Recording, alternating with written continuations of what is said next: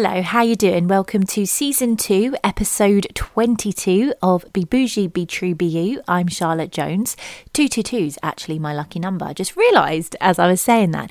Also, what is today's date? Okay, so it's the 13th of October today, and I officially started listening to Christmas music. I didn't know whether to admit it out loud. I didn't know, but I have, just for an hour. And I'm not going to overkill it. I won't do it again for a while now, but I couldn't help myself. Working from home, just needed a bit of distraction, bit of fun, and I put on an amazing Christmas playlist I made last year, and I can't lie, it made me very happy, and I started making Christmas plans. But that's it. I'm not organised. Like, I haven't done my Christmas shopping or anything like that. I haven't even thought about Christmas shopping, to be honest. But see, look, I'm as much as I love Christmas, the thought of Christmas shopping, my body just went into a bit of shock there, clearly. Anyway, I will stop the Christmas talk before you literally want to turn me off because you're thinking, why? It's October. We haven't even had Halloween. I know, but that's because I'm not really fussed about Halloween. So moving on now to this week's episode, I caught up with David Pope, who is a private counsellor. David has struggled with depression, anxiety and suicidal ideation for most of his life, and his battles with mental illness began at just 6 years old. He was relentlessly bullied throughout primary and secondary school and suffered a double bereavement when he was 25, losing both his parents within a year of each other. His constant battles with depression and anxiety fueled his quest to find daily coping mechanisms and strategies to combat his mental illness. He subsequently became a private counsellor specialising in bereavement, depression and anxiety, and he currently counsels clients over Zoom and face-to-face. David is passionate about sharing physical and cognitive techniques to deal with mental illness and launched an online video course called Depression, A New Hope. He has also launched a guided meditation podcast, and you can find all of this on his website at healyourgrief.co.uk. I spoke to David about different coping mechanisms that you can use when you start to notice that grief is affecting your mental health and your mental well-being, because grief can hit us in all sorts of ways, and sometimes we have absolutely no idea what to do with it. So let's start this week's episode.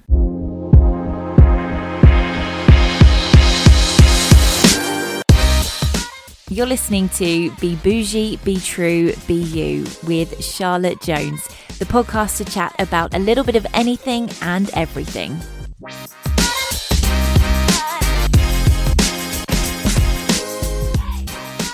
Welcome, David Pope. Hello, how are you? I'm great. How are you doing? Yes, I'm good, thank you. Thank you very much for joining me, because I am really interested to talk to you about all things to do with coping strategies when it comes to dealing with our mental health when we're experiencing grief, because this is something that I have been experiencing on and off since childhood, but it's only in recent years that I've learned how much grief really can impact our mental health. So tell us, what do you do? How did you fall into what you do now? Sure. So I'm a private counsellor, and I specialise in bereavement, anxiety, depression, mental illness, and came about because I suffered a bereavement at the age of 25, double bereavement. I lost both my parents within more or less a year of each other. So that kind of started that journey, and I spent many years becoming obsessed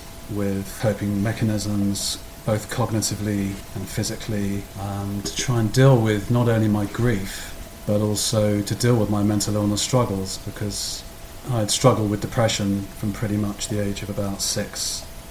So those coping mechanisms were pretty much necessary to just survive.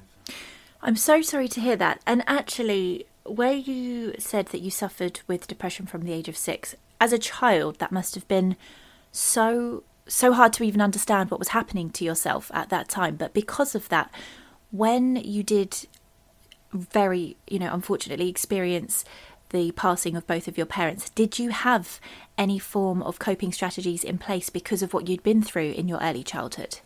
Well, this is what's really interesting, is that when I look back on my life, I don't know how I got through everything I experienced, because I didn't have any coping strategies. So I was pretty much trying to deal with the sense of isolation and the depression, and then later on the grief, without any tools, which is just flabbergasting, because with all the tools that I have even today, sometimes life is still challenging, very, very challenging, because depression doesn't disappear. It's something that you have to manage. Same with anxiety, same with grief. So it does flabbergast me how I got through that time. I can imagine. What were the first signs that you became aware of that the grief that you were going through, and obviously the depression for such a long time, was really starting to affect your mental health? I just remember, especially at primary school, just feeling very alone. There was no rhyme or reason. I had a great upbringing, had fantastic parents, great sisters, so everything was functional. But for some reason, I wasn't. Something wasn't quite right. I just feel this deep sense of isolation even at that kind of young age. So teachers would often pull me aside and say, what's wrong, or you look so alone, all the rest of it, and that kind of exacerbated that sense of isolation. So I've drifted off onto a tangent, so I often do that, but did I answer your question or not? No, you did. You answered the question lovely. You answered it really well. So you said about the sense of isolation, but what I found going through grief at a young age is that any feeling that you get, you almost just interpret it as normal. So you don't necessarily think that anything is wrong, would you say? You kind of just think this is how life is. Well, when both my parents passed, I was at a point where this was like make or break. This was live or die, because I was at such a point of desperation that I didn't quite know if I wanted to go on, to be honest, because everything that I valued in life had been taken away from me. My parents were my whole world. But, often necessity sort of creates that sort of intention to, as I say, to carry on in life. And I seeked bereavement counselling to cope with my bereavement. And I don't know what quite motivated me to do that. I didn't really have much knowledge about counselling at the time. So it was almost like it was just a calling to just get help. And I did it, and thank God. And I had 2 years of therapy, grief therapy, and she saved my life. Literally saved my life. So, that's incredible. And I'm so pleased that you, like you said, you don't know why, but something made you just know that you had to go and get that help. But before you did, when it came to your relationships, as you said, your parents were your whole world. How did that affect how you handled relationships with others, such as your sisters, your friends, any romantic partnerships you may have had? My dad was an amazing man. So his values, his principles, his morals, he was loved by everybody. And I'd like to think that his values passed down to me. I'd like to think. Obviously, that's for someone else to say. But and I think that's the foundation of how we relate to one another, is what has been our experience, who have been our role models, who has influenced us in life. And I was brought up to respect people. I was brought up to, I suppose, be a good listener, to be there for people, to be supportive, to be a good brother, to be a good person, to be a good parent, to be a good partner. So I'd like to think all that was the case. My mum, she was the sweetest person, and she was a very nurturing person. And, I grew up surrounded by women. I had 2 sisters, nieces, so very, very influenced by women. So I can only perceive that as a major positive in my life. Oh, that's really lovely to hear, especially the way that you speak about your parents and the fact that you are able to speak about them, because I lost my father when I was 7, and I actually couldn't talk about him for a very long time. It's something my mum always says for years. Apparently, if he would come up in conversation, I would change the subject. And I think that's really lovely that although you've been through this awful thing, you are still able to be so open in the way that you speak about them. And where you were talking about the values that you inherited from your father, going through that immediate impact of grief, was it harder maybe to uphold those values at times, would you say? Or were they that instilled in you? For the first year, I was just a mess. So for the first year, I was a wreck, literally a wreck. It was almost as if I was in some sort of surreal la-la land. Every day just didn't seem real to me because I couldn't quite take in what had happened. As time went on, and I sort of started slowly changing my relationship to the pain, to the grief, to the suffering. I suppose I started to claw back some of my identity, because when I lost my parents, my identity vanished. I didn't know who I was anymore. And I suppose as time went on, and as I had the therapy, and as I started to learn and discover coping mechanisms, I started to discover myself again. And as I discovered myself again, I started becoming sort of semi-normal. But it's a really long process. It takes time. It takes time. I think that's really important to remember when it comes to grief. However it impacts you in whatever way, you cannot put pressure on yourself to rush through this, and as much as we want to, because sometimes it's so uncomfortable and it's so painful. We almost have to teach ourselves to sit in that pain for as long as we need to, until we can process what has happened. When you went to your grief counselling, what particular coping mechanisms were you taught that really helped you start to get your identity back, as you said? It was a long time ago, so I'm of the opinion that a lot of the coping mechanisms and strategies and techniques that I've learnt have probably been learnt sort of a little bit later on. Okay. I feel that those 2 years spent were just breaking down. I did a lot of breaking down. I did a lot of crying, sobbing uncontrollably. But after I would do that, we would then sort of, resume whatever conversation we were in the middle of. So it was almost like she was navigating my grief. Right. She was carrying my grief. She was holding my grief. And that's really all a bereavement counsellor can do if it's very, very raw. If the grief is very, very raw and in very early stages, that's all you can really do. You can't start, talking about, right, you got to do this and you got to do that, and if you do this, then that doesn't work, because you're a complete mess in the early stages. So I think it was just a lot of she was extremely nurturing and extremely compassionate and very soothing voice, and just the combination of those qualities, that's what got me through.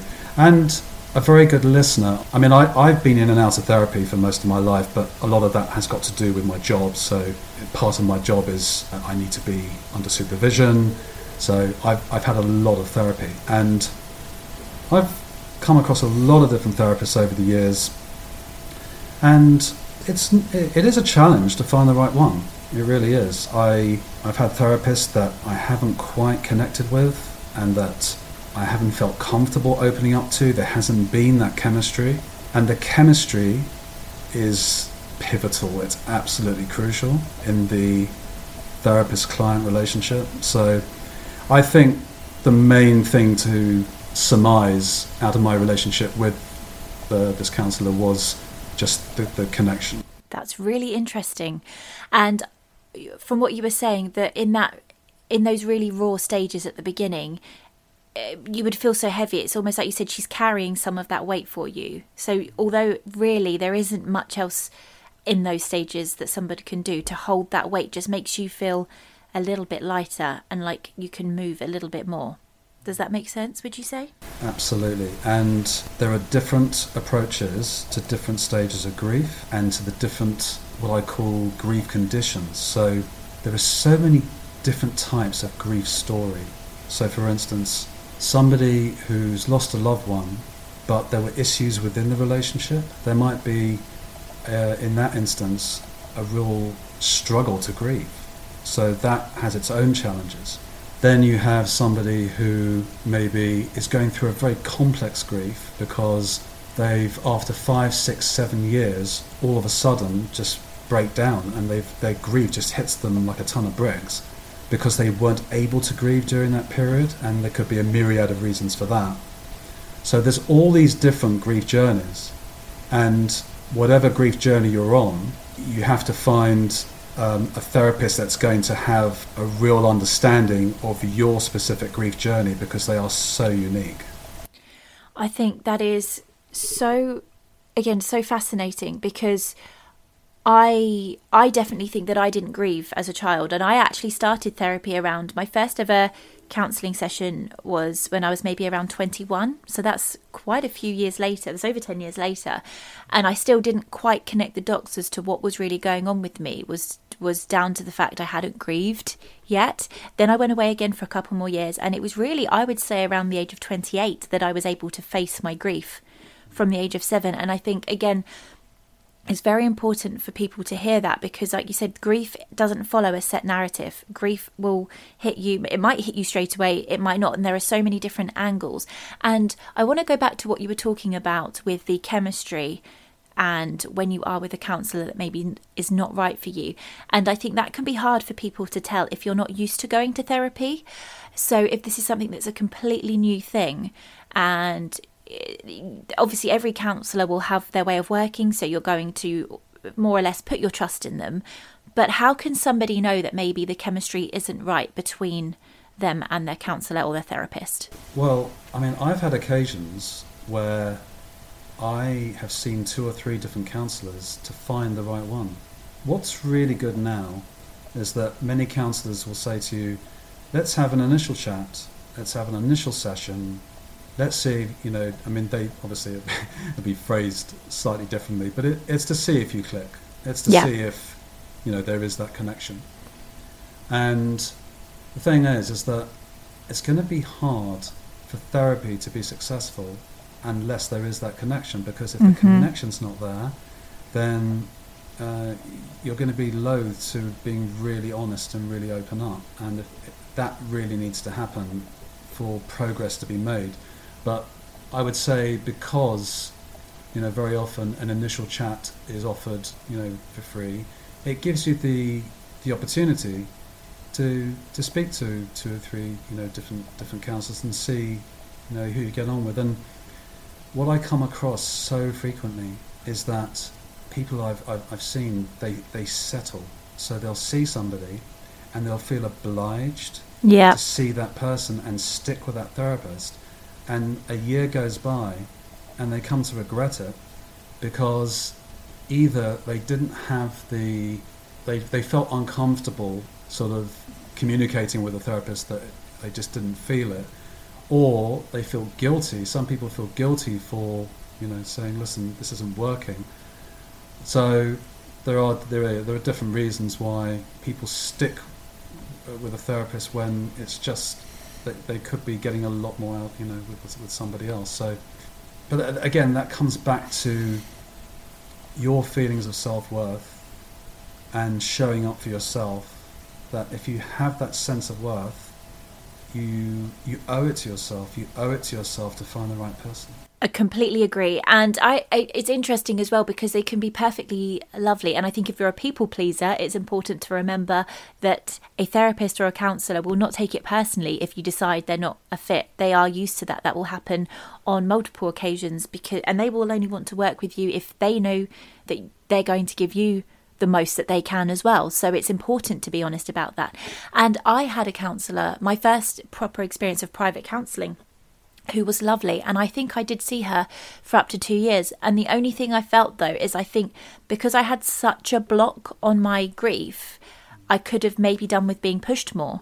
But I used to enjoy her company, and I used to enjoy what we were trying, but nothing ever seemed to quite click. And I think deep down I should have realised that maybe I needed someone that was a little bit more tough love with me, maybe just to try and get me over those hurdles that I wasn't quite able to find. But again, because I can be a bit of a people pleaser, I didn't listen to that. So that could have been why it took me that much longer. So it is very important to think, if there's something you're noticing that you need to change, act on it. Don't be polite, obviously be polite, but don't, just be too nice and think that you can't change and move on and see somebody else. Because I've never heard anybody talk about that before when it comes to therapy. And I think because although we are far more open about therapy now, and there are more open conversations, and people know that it's not necessarily such a big deal to go. It's actually really healthy to go and have these conversations.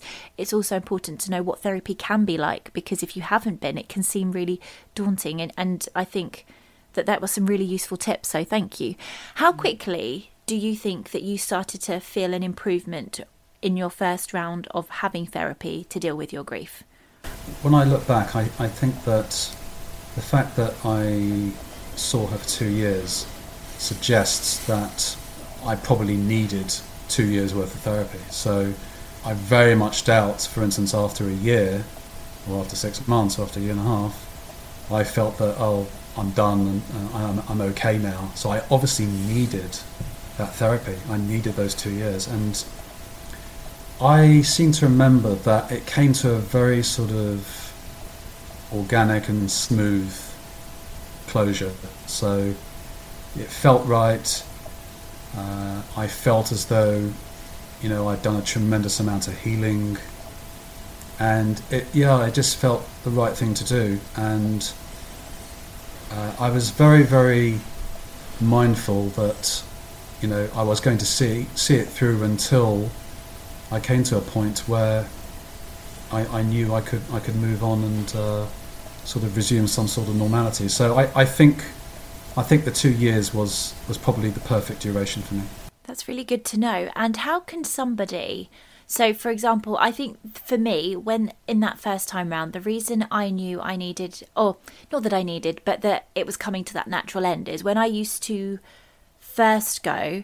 I would go weekly, and by the time the following week would come round, I know I'd have so many things stored up in my head of, I want to talk about this, this and this, and it would almost be like I'd write a list down, and then as the time went on, I noticed I was almost forgetting that I had an appointment coming up, and then I realised, I thought, oh, actually, maybe this is because I'm at the point where I've done what I need to do here. But are there any other signs that people can be aware of that maybe actually the counselling or the therapy has done its job and it's time to move on? What's interesting is that very often when I begin a session with somebody, they will have a number of things that they want to communicate, talk about, and I do a lot of preparation.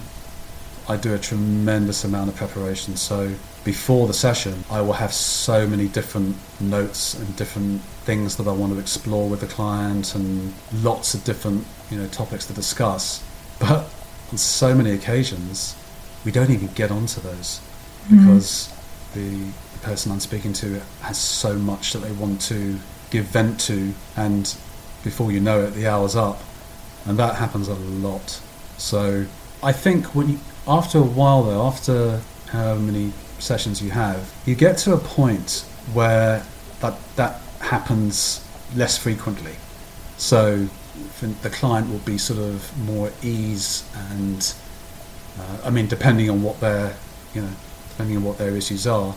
Like I said, with grief, there are different modalities and different techniques and strategies for different stages of grief and for different grief stories. If somebody has got something called complicated grief, where they've lost a loved one under unusually tragic circumstances, they're going to be stuck.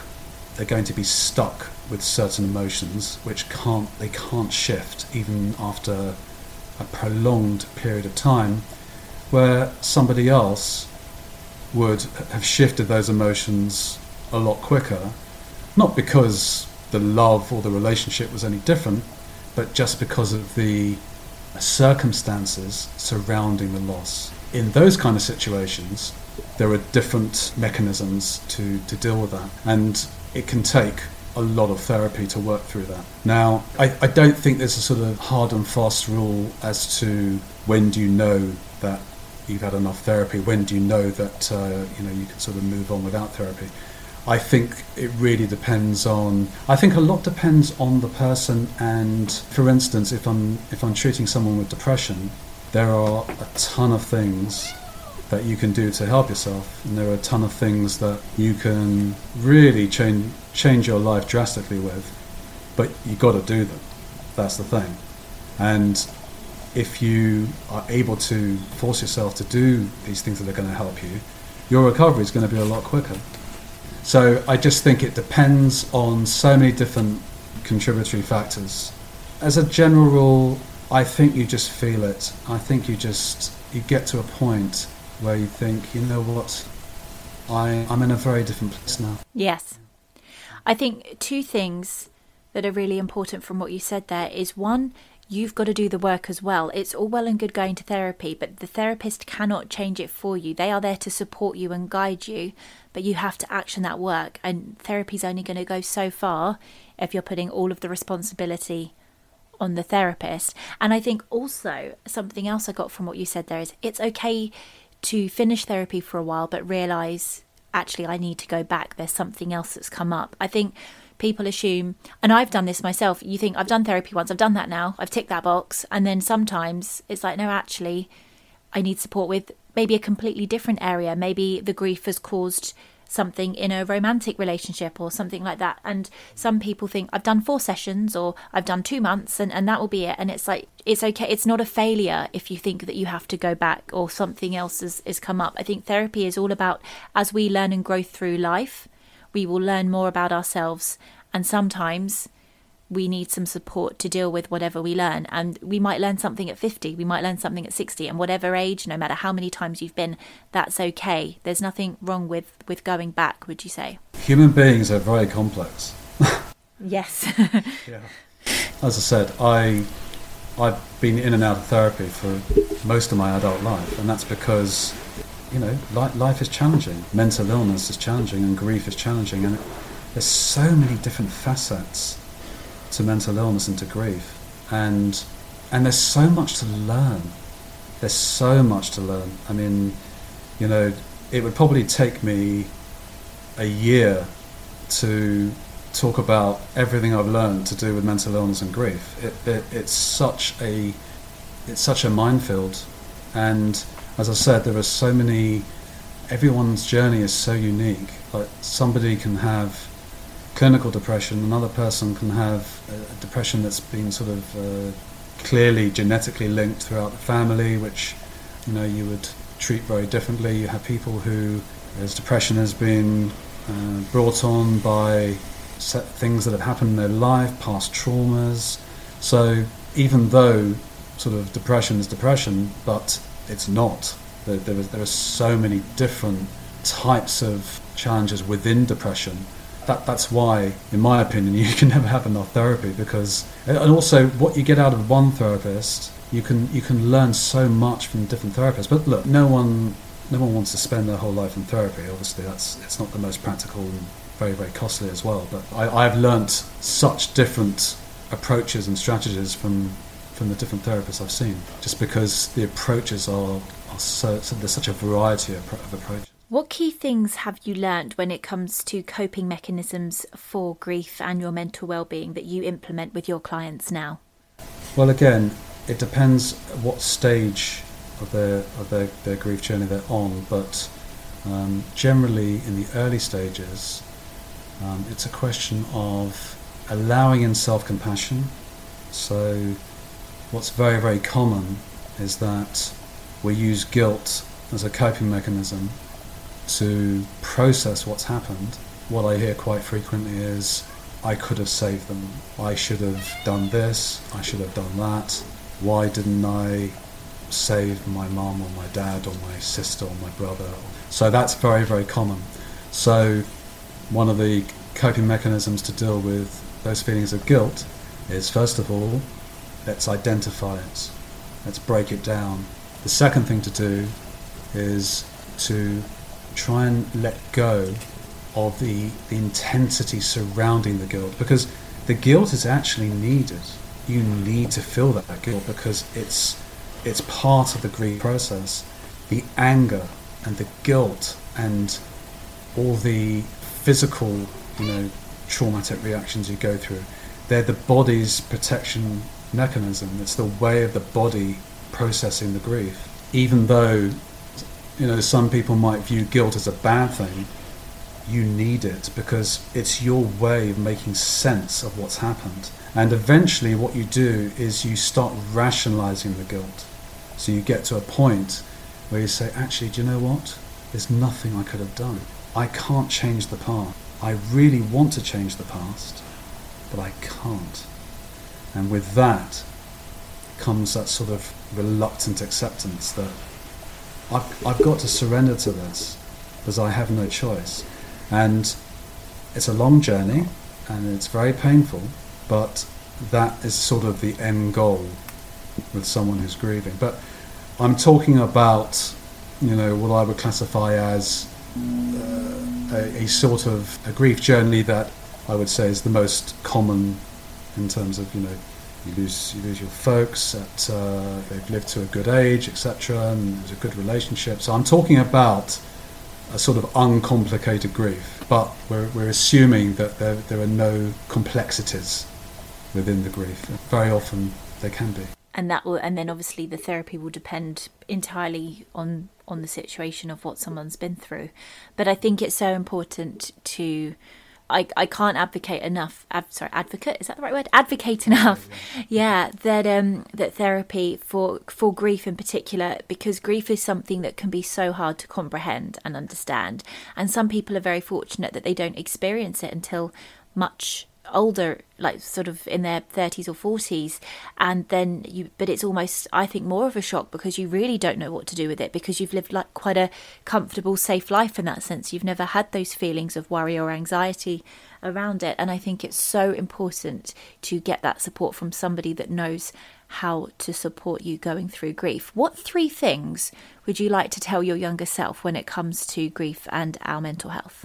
I suppose the first thing I would say is that you're going to get through this, that it's going to be an arduous, painful journey, but you're going to come out the other side. You're going to come through the grief. So the grief is not going to expire, and the grief doesn't have a time limit, but you're going to change your relationship to the pain. The second thing I would say is that, if I was talking to my younger self, I would say, I'm going to be there for you.